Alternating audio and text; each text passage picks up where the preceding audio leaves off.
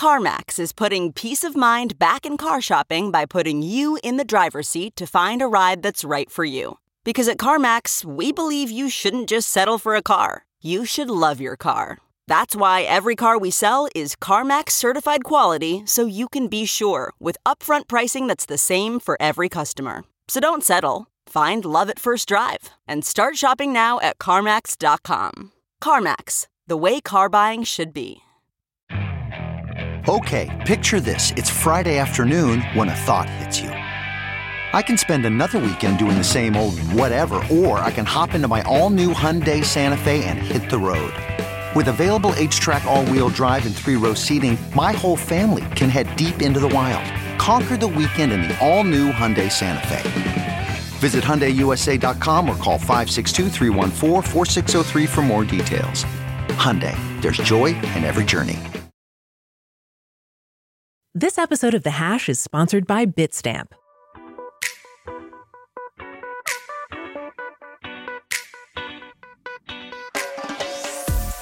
This is the Hash Podcast. Stay informed with the latest on Bitcoin, ETH, the metaverse, Web3, and more with stories that matter to the crypto world. All on the Hash for your ears. You're listening to the CoinDesk Podcast Network.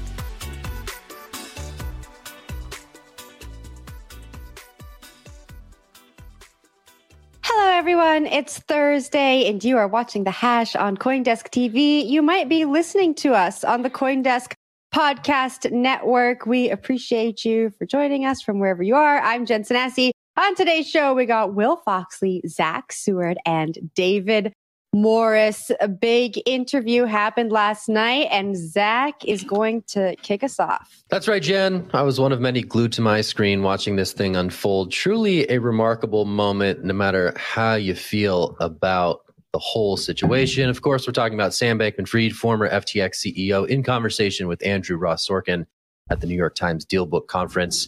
Truly a crazy interview, an hour and 12 minutes long, of lots of strange moments, including this one. We'll see this clip now.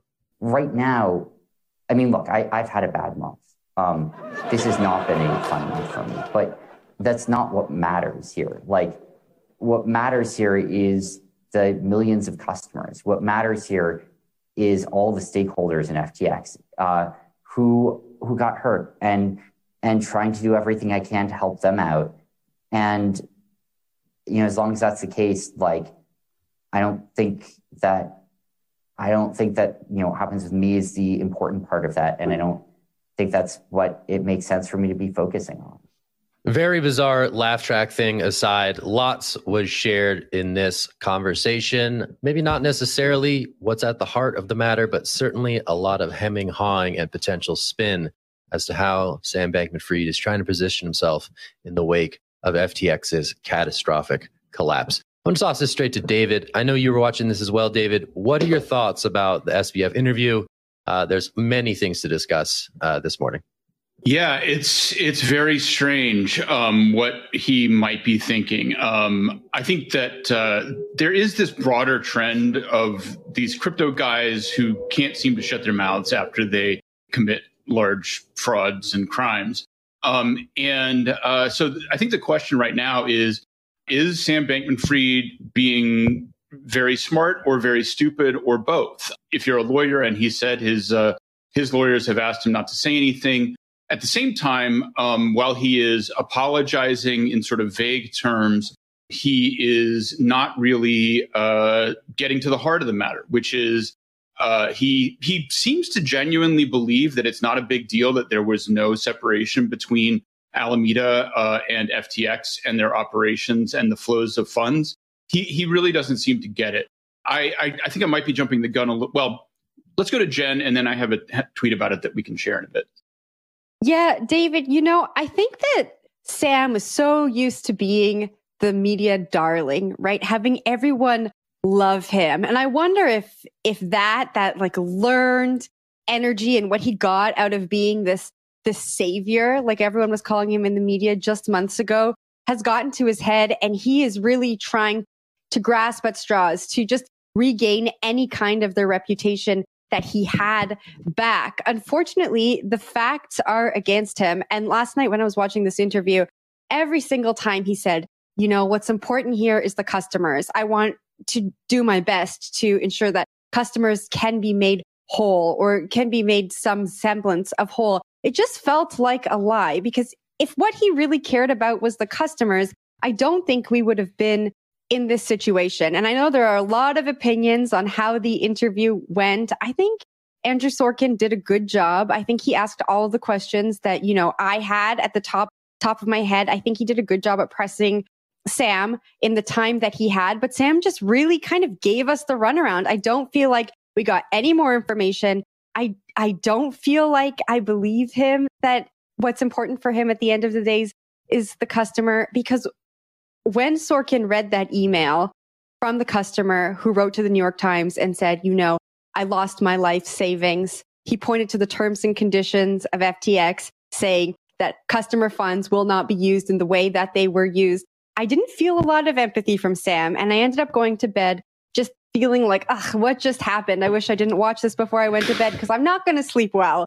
But David, I'll kick it back up to you for that tweet. Yeah, I not only did I not feel any empathy, I didn't even feel any comprehension from Sam. Like, he genuinely does not seem to like understand what he did wrong. And I think, you know, this resonates with another crypto scam that we've dealt with fairly recently, which was the UST and Terra scam, where Do Kwon is at least doing a really good job and continues to of acting like a guy who's just dumb.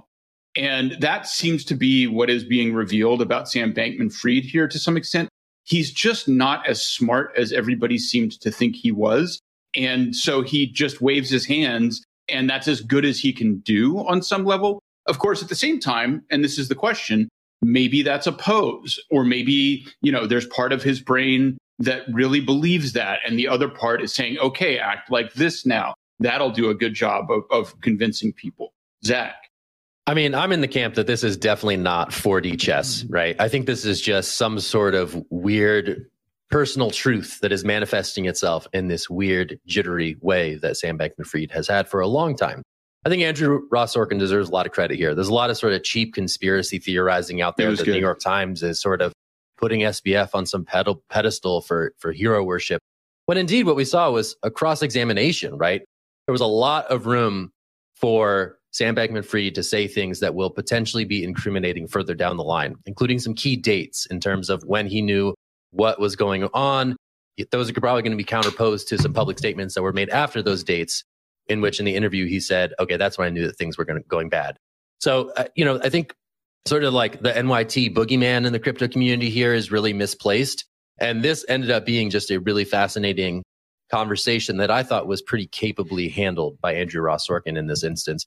We should also mention that, this is a media tour at this point. SBF is on a media tour with Good Morning America. He taped an interview prior to the DealBook appearance with George Stephanopoulos that aired this morning, in which many of the same sentiments were expressed, including sort of this very pregnant pause when asked repeatedly about the question, did you know that there was the commingling of customer assets over on the Alameda trading side of the house? So it is strange to see this sort of publicity campaign in which SBF is trying to reframe things in a way that he thinks is favorable to him. While also, I think the lawyers in the room are saying, wow, there's a lot of damning information that's coming out in a public setting that may not be good down the line. But Will, got to get your thoughts on this one. Just a crazy moment all around. Yeah, 30 seconds before we go to the next story, which might be similar. Talking about Mike Novogratz's appearance this morning on TV, and I think he characterized this whole thing very well when he just called Sam delusional. Like, that whole interview with the New York Times yesterday was bizarre. The Good Morning America appearance this morning was also pretty bizarre. If you watch that, like you said, Zach, he was asked point blank if he knew about commingled funds, and he paused for like 30 seconds and then gave an answer, and then even tried to contextualize it. So it's a pretty obvious gambit that he's lying or trying to be deceitful in some way.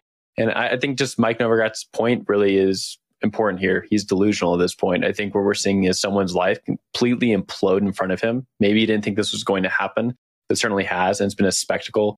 And now he's going on a media tour, saying yes to everything, tweeting odd stuff, talking to YouTubers at odd hours of the nights.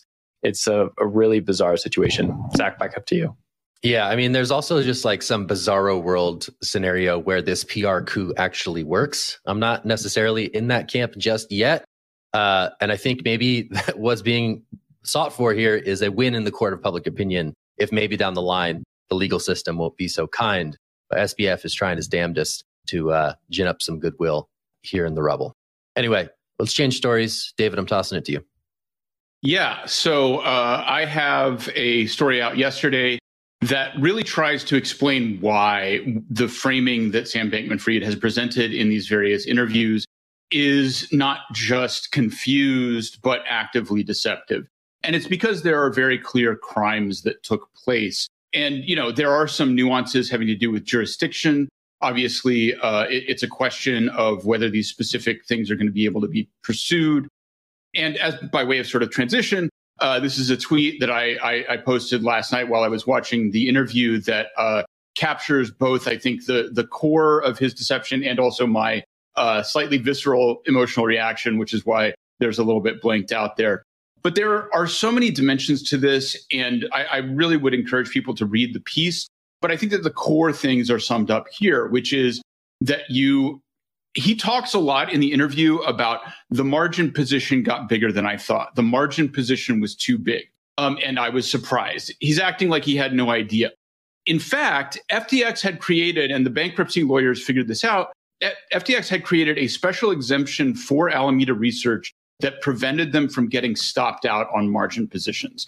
They essentially could go as far negative as they wanted to on their trades without having their collateral liquidated. And that creates incredible competitive advantages for them on a derivatives exchange and creates huge risks for the users. And the other thing that I think I really want to hammer home, there's nothing more important in the debate right now than this. Describing this as a bank run is deceptive. And anybody who describes it as a bank run is helping Sam Bankman-Fried conceal his crimes.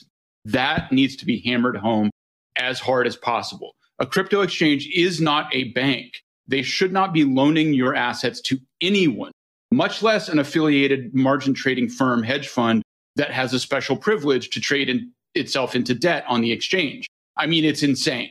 There is no rationalization. There is no justification. This is criminal fraud. I'm sorry. I will let's rant for a minute if anybody wants to jump in so I don't yell myself hoarse here. Will, you want to explain why the Oh, sorry, Jen, go ahead. I'll just go quickly and then Will can take it over. In last night's interview, he said, I think near the end of the interview, or maybe one of the last things he said, was at times he saw himself as a marketer for FTX. And I took issue to that because he insinuated that marketers at times maybe bend the truth or hide information. And it just makes me look, heaven forbid. Marketers don't do that and shouldn't do that, especially in this space. It makes me go back in time and look at everything that he said with a grain of salt. Like, what was true? When did Sam see himself as a marketer? Was he always hiding things from us? I know, David, you pointed out in your article the bailouts piece. And after last night's interview and after reading your article, I look at these bailouts in a totally different light. Was he just covering his butt? Did he know what was happening all along? And he was just, putting Band-Aids over holes and trying to make this house of cards not fall. It is just so, I don't know, upsetting. I'm getting emotional too, David. Will? Yeah, I'll sign really quick and throw it back up to David.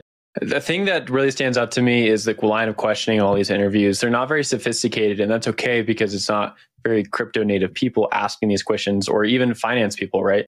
This whole conversation has blown up so large that mainstream media is now involved, and we just have classic talking heads in mainstream media talking to Sam Bankman-Fried as opposed to crypto journalists or crypto natives. And if we look at the crypto native side of things, there are some important questions that still need to be answered, such as when did Alameda get into this bad debt? We had the Terra Luna crash earlier this year. That blew out a lot of different hedge funds. That blew out Three Arrows Capital. That blew up all these different lending firms. And a lot of people have speculated that that was the cause, or at least the first hiccup. But then there's stuff even going back further, right? With GBTC, which is a very popular trading instrument in crypto, going negative. That discount, that premium disappeared. And a lot of people were underwater because of that instrument going negative. And so we can back up the chart even further. Then there's questions about the ties between Alameda and FTX. And there's some on-chain analysis showing that, hey, they've been trading back and forth since the inception of the two. And there's been some lies between SBF and others saying that, no, they've been separate for a very long time, or maybe they were working together at the beginning and then later they separated. So I think there's still like a lot of on-chain analysis and crypto questions that need to be asked. And I'm looking forward to more of that coming out. I think we're going to have to wait a while for those to be answered. Sorry, Zach, we have a hard out, so I need to do one thing before we go here. This is obviously very complex. We had a tweet earlier today come out where the head of the CFTC is calling this a classic run. So even he doesn't understand what's going on. And if you are among the many who are confused, we have something for you. I have a show that we have created that will be coming out early next year called Crypto Crooks, where we, as people who really know what we're talking about, go into depth on some of these things. So keep an eye out. We will be out in early January talking first about BitConnect. And I think we are now going to a quick break, and we'll be back with 2 more stories. BitConnect. Yeah, we won't talk about BitConnect after the break. We'll talk about some good old-fashioned crypto money laundering, and we'll also talk about BlackRock talking about tokenized assets. We'll get away from the SBF conversation for just a bit on the other side of the hash. Stick with us. Thanks. Times are tough, particularly for crypto, but Bitstamp's different. Bitstamp is the longest-running crypto exchange and among the most regulated in the world, which includes a Bit license in New York and a payment institution license in Europe. And when it comes to your funds, with Bitstamp, your crypto belongs to you. All your fiat and crypto are kept 100% separated. It's why Crypto Compare ranked Bitstamp the #1 crypto exchange, awarding them the highest possible AA rating. Learn more at bitstamp.net. Okay, let's get back into the stories. You are watching The Hash. Before the break, we were talking about FTX and Sam Bankman-Fried at the New York Times Deal Book event. And now we're talking about BlackRock CEO Larry Fink, who was also in attendance. He also had exposure to FTX. So he said yesterday that the next generation for markets and securities will be the tokenization of securities. This would enable different ways to trade assets like real estate, stocks, bonds, and more, making all transfers visible to the public. I know last year we saw some trading platforms try this, but then they wound it down pretty quickly. I'm going to kick this off to Zach. What do you make of Larry's comments? Well, I did want to go in on the FTX thing really quick. So they disclosed that they lost 24 million. BlackRock lost 24 million due to its FTX investment, which, that's pretty significant. I mean, hey, what's 24 million among friends? But still, that's pretty bad that BlackRock was among those impacted by this collapse. So anyway, just putting a finer point on that before we move on to the broader thrust of this one. Yeah, sure. Tokenized assets, great. I don't know. Is it better than existing systems for doing that? Given that it's going to be potentially run by, centralized entities who want to maintain control of how these things are settled.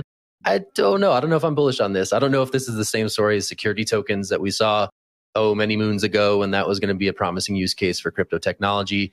I don't know. I'm kind of bearish on this one until proven otherwise. But hey, if they're going to advance this in a meaningful way, maybe BlackRock is enough of a force to get some momentum behind it. But I don't know. I'm feeling kind of bearish. I'll toss it to David. Yeah, I think that just to get down to brass tacks on this one, the reason this is appealing is that the current systems for trading securities are pretty limited jurisdictionally, right? You have cross-border limitations for who can invest and things like that. The problem is that you have the technology to go cross-border. You can just do whatever you want with a digital asset. But then do you have a regulatory and property rights regime to support that? Because especially if you're talking about equity, it's not like you can just have that token in your wallet and it means anything. You have to actually have the legal system in place to support that ownership claim. And as we saw again with FTX, that's not really working right now if you're talking globally, right? They had weird stock-linked derivatives that they said were like stocks that is another whole layer of what they were doing that's insane. So really, I think the question is not so much technology, it's regulatory and legal as to whether this will actually take off. Will or Jen, or I guess Will hasn't commented. Yeah, I'll snag it.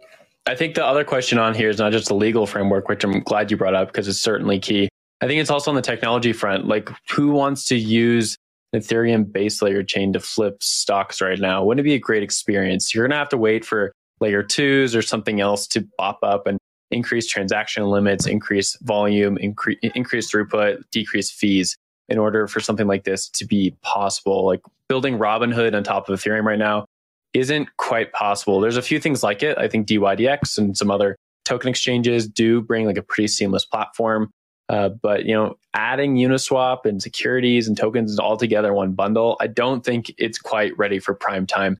It'd be quite a bummer to be trying to dump your account on Uniswap, like all your securities or all your shares of some company, and there's just too high of a transaction fee to get through, so you end up with nothing. And that has happened to many a token holder throughout the last few years. So I don't think there's really a technological solution to the thing he's bringing up at this moment. Jen, back over to you. Yeah, it sounds like these insights came out of some research. So back in April, Fink was talking to the Wall Street Journal, and he said that BlackRock was studying crypto broadly. So that included stable coins. As you know, BlackRock is invested in Circle. It included looking at these like tokenized securities, among other things. But I just want to kind of zoom out a little bit and talk and bring up another point from this talk yesterday. Larry said that he thinks that many crypto firms are going to shut down after the fallout from FTX. So it seemed like he had, a lot of insight to share on crypto. He is not bullish on centralized exchanges. And it sounds like this is maybe just some insights that have come from their broad research. Zach? Yeah, I mean, I will say the case for this maybe working is that like if you bring real world assets, right? RWAs, which are actually productive out in the real world, not just among the crypto coins. If you bring RWAs into the world of DeFi, the potential for real yield in these instances becomes much more attractive, right? And so if you can tokenize these things, represent them on chain, there might be a more sustainable version of DeFi that could advance in the future. So again, let's see if this works. If it does, it could be really potentially powerful for what DeFi will ultimately represent. Anyway, Will, I'm tossing it to you for our last story of the day. Did you guys know that the U.S. Postal Service has an enforcement arm? I did not. And this story has it all. According to U.S. prosecutors, 21 have been alleged money mules for moving money into cryptocurrencies and then moving it around the globe on behalf of different scam artists. This article on CoinDesk right now has a lot of different stories linked in it. The total volume for this trafficking is about $300 million. So pretty sizable amount of money. All these instances are smaller than that, about $3 million and smaller. It's just individual people who have been assisting scams, moving money internationally using, your favorite cyber coin of choice, maybe crypto, maybe stable coins, maybe something else. Pretty interesting story just to sort of zoom out. Remember that, yes, crypto is here. Yes, there's crypto adoption, but we might not like how it's being used. David, I want to throw this one up to you. I think this falls in line with some of the other stories that you've worked on in the past. Yeah, I mean, my first thought about this is to point out that they got caught. And I think that's pretty significant that there is, there's police work that goes into finding criminal networks. And it wasn't, just something that they were able to make secret because they did it through Bitcoin. I mean, Bitcoin is not actually that useful for crime. And eventually, I think criminals will figure it out. I mean, I don't know the specifics of the investigation here, but they obviously used some real world intelligence, probably combined with the transparency of the Bitcoin blockchain to be able to figure out what was going on. And so, you do see stories like this. And I hate to sound like such a homer, but I think it's important to keep in mind that, Bitcoin is a part of this, but it's not the defining feature. And at least in this case, it's not necessarily what enabled the fraud. It was just one of the ways they decided to execute it. Zach, you got any thoughts? Yeah, no, I think that's very spot on. I mean, I think, the chain analysis of the world feast on stuff like this, right? Chain analyses. Yeah. Yes. I think it's chain sponsoring analyses. crypto. I just plugged them, the sponsor of Crypto Crooks. Dang it. Anyway, those firms such as TRM Labs, Chainalysis, and others probably feast on these things because there's on-chain crumbs that lead back to where the source of these nefarious deeds are. And again, these are open ledgers. They give the ability for law enforcement and others within the industry to self-regulate. I've argued before that I think that's a huge feature and not a bug of the crypto world, and that the openness and the ability to self-regulate these technologies is what gives it a fighting chance to advance and continue to exist in a way that's not super scary to regulators.